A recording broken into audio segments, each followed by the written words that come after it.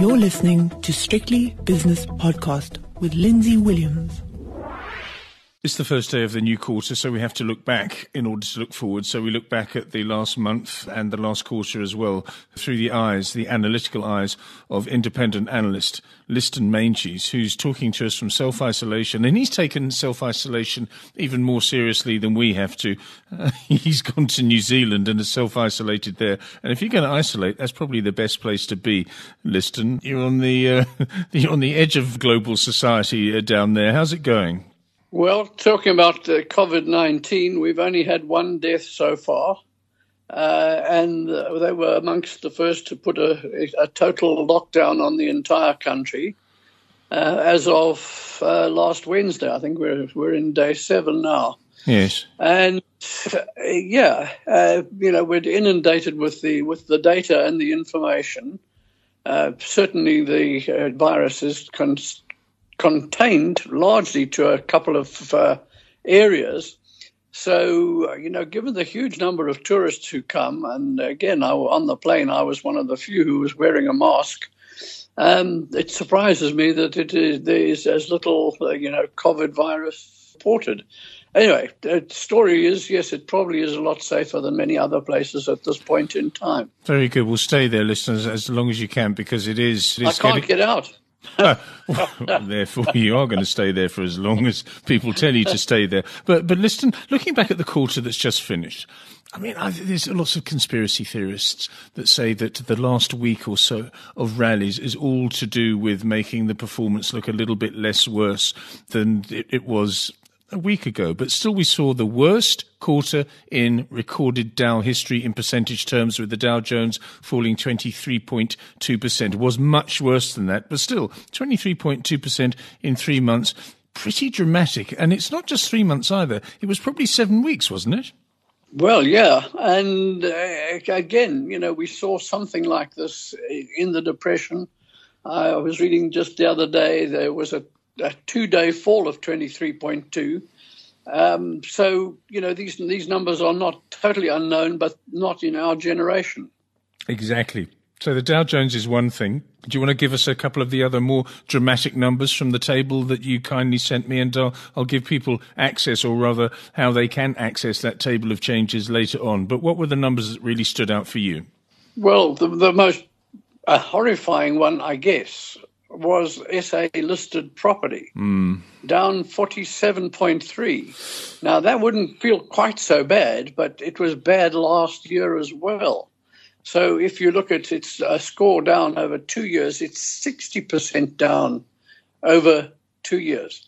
And if you just move your finger up the column, you'll find that over 2 years, gold was up 165%. So I can tell you where most people should have had most of their money, but I'll tell you where most of their people did have their money.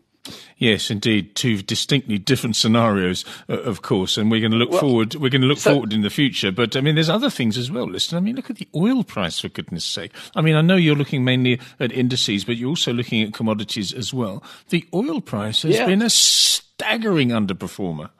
Well, absolutely. I can remember waking up one morning and hearing that the oil price, the Brent oil price, was $32 a barrel. And I said, no, that can't be. It was 40-something yesterday. It can't have fallen that much. But sure enough, with a spat between a couple of leading producers and, you mention a bit of conspiracy theory, but it is amazing that somebody would embark on this kind of war in the middle of a coronavirus epidemic. So, what the question really is, what is going on there? So a number of people are facing, double downs. Of course, the falling oil price is very good for South Africa, but you wouldn't notice that by any of the numbers that you've seen so far. But again, if you look at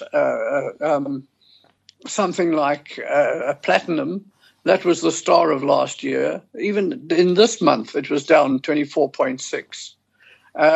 If you look at gold, in the month to date, it was down only a tiny trickle, but it too was not. In fact, I can't remember when everything was down let alone as down as much as this.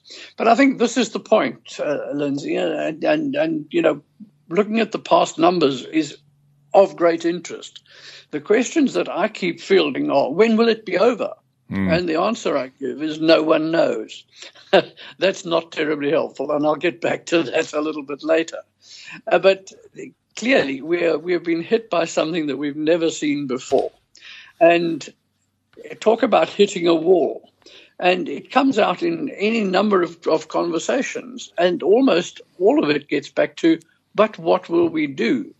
And the answer is, but don't worry, because the governments will look after you. And I say, that's fine, but what with? Given the kind of actions that have happened, government tax receipts and other receipts are going to be considerably lower. I don't care whether that's the United States or South Africa, Britain or Germany. The tax receipts are going to be down. But now suddenly we're having to pay people who can't get to work because we've brought in a lockdown. So we've got to keep the economy going somehow. Then the problem, and it sounds to me as though, a lot of this was either not realized or we're dealing with a problem at a time. But somebody was explaining that, it's one thing to pay the workers or to help the employers pay the workers so you don't lay them off. And if they get laid off, they will get a dole. The other problem is that a firm, and think of a number of services firms here, Lindsay, where you've got to pay your rent. Now, actually, rent is small in relation to the total of the expenses of the month because you're paying the professionals, aren't you? And they get their salaries out of that. But the firm is getting income as value that is added by the employees. Now, suddenly the employees are taken out of the picture, the services aren't rendered, and suddenly you've got to pay the rent anyway. Now that problem lands up on the landlord. We've got the same situation occurring in commercial property where somebody like Edcon is basically saying, we can't pay. Other people are saying, well, if they're not going to pay, nor are we. So we have a real problem coming, down the line. Now the question is, who's going to bail out the property owners? And the answer I seem to be getting is nobody. And other places you get, well, who's going to bail us out? And, it sounds like it's going to be the banks. Now, the question is, we had the global financial crisis, remember? And the problem was they didn't have enough risk reserves. They had to increase them.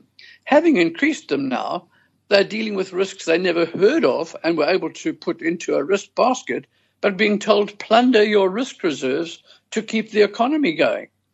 I'm not sure what I'm hearing here. It sounds like the politicians have taken over the entire economy and are making it a command economy. I just don't know that I know how to deal with all of this.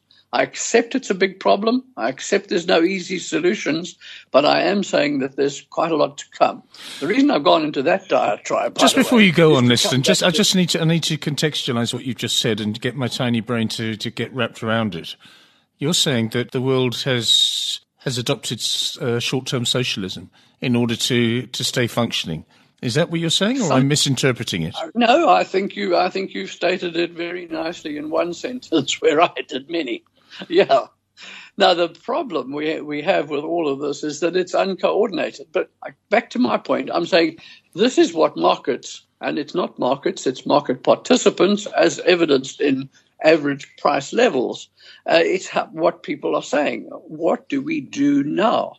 And, of course, there are always some people who say, well, in past crashes, when the market was down 24% in a quarter, you really got another good quarter the next year, or the next quarter turned out to be quite good. Therefore, we can expect the same. And I'm saying, no, that's not the case. You can't expect the same. This time it is different because the causes have not been seen before. The cures have not been pushed through before. And I think I sent you a copy of the crash of 29. You did. In which there are some remarkable similarities where the banks stepped in to solve the problem, which they did for about 2 weeks, and then the force of selling.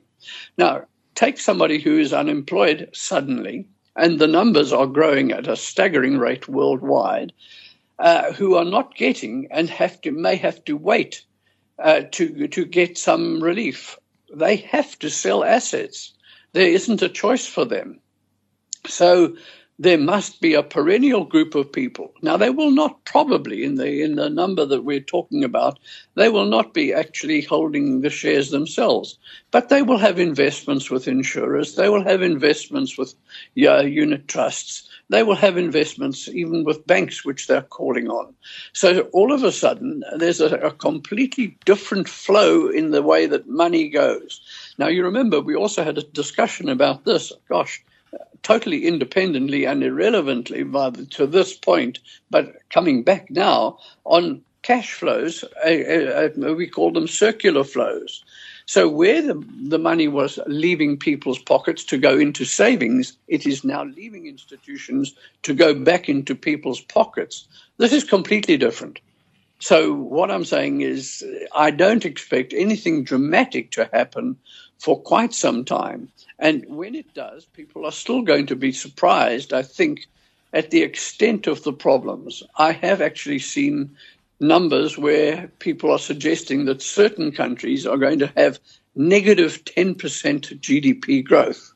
Now, I find that very hard to believe. It says that virtually everything has stopped and will have stopped for the whole year. And maybe they were just trying to be dramatic. What we can definitely say is that almost all countries will have negative GDP for the year of 2020. Let's put this into practical reality if we can, Liston. And you're very good at this. I mean, you're never backward in coming forward. The question that you asked earlier on, when is it going to be over? Nobody knows. But you've got an idea which we'll come to later. How is it going to be over? And I've always used the example with a couple of other commentators. Liston has got a restaurant or a bar or even an airline. Now, Liston Airways, the first scenario, the most ghastly scenario, is that he's put all his planes into storage and he can't reopen because all his reserves have been depleted and the government hasn't given him enough. So it can't reopen, or your bar can't reopen. Number two, you can reopen, but in diluted form. Either your bar only has a third of the staff that it employed before, or only a third of the routes and the aircraft that it had before. Number three scenario is it reopens as before and takes advantage of the surge in demand, and that's fantastic because you've been prudent or the government has given you money in order to allow you that luxury. Number four, you reopen and actually you employ more people because there is such a surge in demand. I just don't quite understand how the world is going to restart itself, but it's a fascinating prospect. Yeah, well, I think the first point, let's come back to that. Epidemics, and in particular this type of epidemic, which is person-to-person transmission of a virus, normally has a shelf life of a given period. Now, that period varies depending on the amount of movement that does take place. It does depend on the ability of people to build up antibodies. It depends on a number of things. But once virtually everybody has been exposed and either didn't have any reaction, built up antibodies and had no effect, had a mild form, built up antibodies and continued, had a more moderate form, or even got to an extreme form. When you get to the extreme form, you may need to be hospitalized. So, for instance, in New Zealand, something like 600 people have been diagnosed or tested positive. Yes. Of that, 12 are in hospital. Of that, 2 are in ICU. So the numbers really come down very rapidly in terms of the numbers I'm talking about. And yes, we have had one death.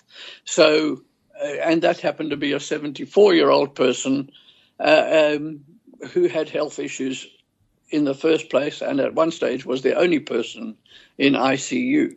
So the point I'm trying to make is it does wear out eventually because everybody's been exposed to it. Now we're not being exposed to it, so that's creating some small problem. But okay, that has some value in that if by the end of 4 weeks, 5 weeks, maybe 6 weeks, there are no cases being reported because we have beaten the virus. Wonderful, great, marvelous. Then we can start again. Now, just taking you back, and even with lockdowns and various other things, in China, we first heard about the coronavirus in January, and it was apparent that it had been in action from December. This is the person who dobbed the system in, Wei Liang. Yes, who's dead now. Who, by the way, died of, exactly. of the coronavirus. Precisely. Yeah. But if you say we started in December and we finished round about mid-March or maybe even earlier March, then you're basically talking 4 months for an entire group of people to get over it. Certainly, we are seeing tailing off in terms of the number of new cases reported in places like Italy and in Spain, although the death numbers are rising, but that's because the people are, it's how the disease has progressed. Yes. But if we say America is much later in starting, then America, as one of the world's largest economies, will really only be able to come back on stream. Sorry, not even back on stream. The virus, the epidemic, should be over by about the end of July, maybe August, maybe September. But let's make it September. Now, that's an awfully long time away from here, and in that set of months, a number of people won't have had a paycheck for 4 or 5 months. And those who are weekly paid, it will be even more serious because, of course, there will be that many more weeks. So when they do get a paycheck, so what are they going to do with it? Are they going to pay back loans, or are they going to start to spend? What I'm trying to get you to impart, Liston, is when things get back to normal, how normal will they be? This is what I need from you. Oh. No, well, correct. Well, what I should say is there have been very few car crashes in the recent past. The reason being there are very few cars and trucks on the road right now. Okay, that's a good analogy. So they won't need replacing. Right? Okay, there's a pretty standard number of accidents per day, per month, per week, which normally leads to requiring new vehicles. So even though the new vehicles may be being produced, there will be a hesitance or a lack of new purchases of vehicles just from that. Right. You're correct. Some people will be getting paid and will be building up some money. It's unlikely they will be putting that into any kind of investment that they can see at that stage. They're more likely to say, well, I've always wanted a new car and I've got 50,000 sitting here. That's a good deposit on a car. I think I'll go and buy a new one. So there will be some demand. But the real question that both of us have to struggle with is how soon can companies get back on the drawing board? The problem is not your workers coming back, because they are now coming back. But in the meantime, other countries and other people who were supplying you cannot get the goods to you. A, there's a log jam in the ports. B, their workers are not always back and producing and on time. And a number of mines have closed down. And what I'm saying is that we need all of that before we can even start to think of a return to normality. And once we get back to normality, and we've had a goodly period of time to get over the absolute trauma, then we can really believe that we'll get back on a rising path. So to be honest, I don't see that rising path coming back until somewhere in 2021. No, that 2021 timeframe that you've just sketched out, does that mean that you wait until 2021 before you start dipping your toe in a beaten-up equity pond? Or do you say to yourself, well, no, the market is very efficient at discounting future earnings and future prospects, and you start buying now? Just give us your wisdom. You've been in the market for decades, Liston. You've never seen anything like this before, but what do you do? Just tell us that briefly. Well, the statement is fairly simple. If I can see it, then so can they. So if I see that it'll be improving by next year, and we will be getting back to almost normality in 18 months, then I can also do the discounted cash flow and say, well, golly, we'll be selling cars about the same rate, and I can put some numbers into a spreadsheet and say whatever. But all of that is relatively easy in terms of the analysis. What isn't easy in terms of the analysis is the psychology of it. And a lot of people, having been burnt by this, will be out of the market, I would think, for at least 5 to 7 years.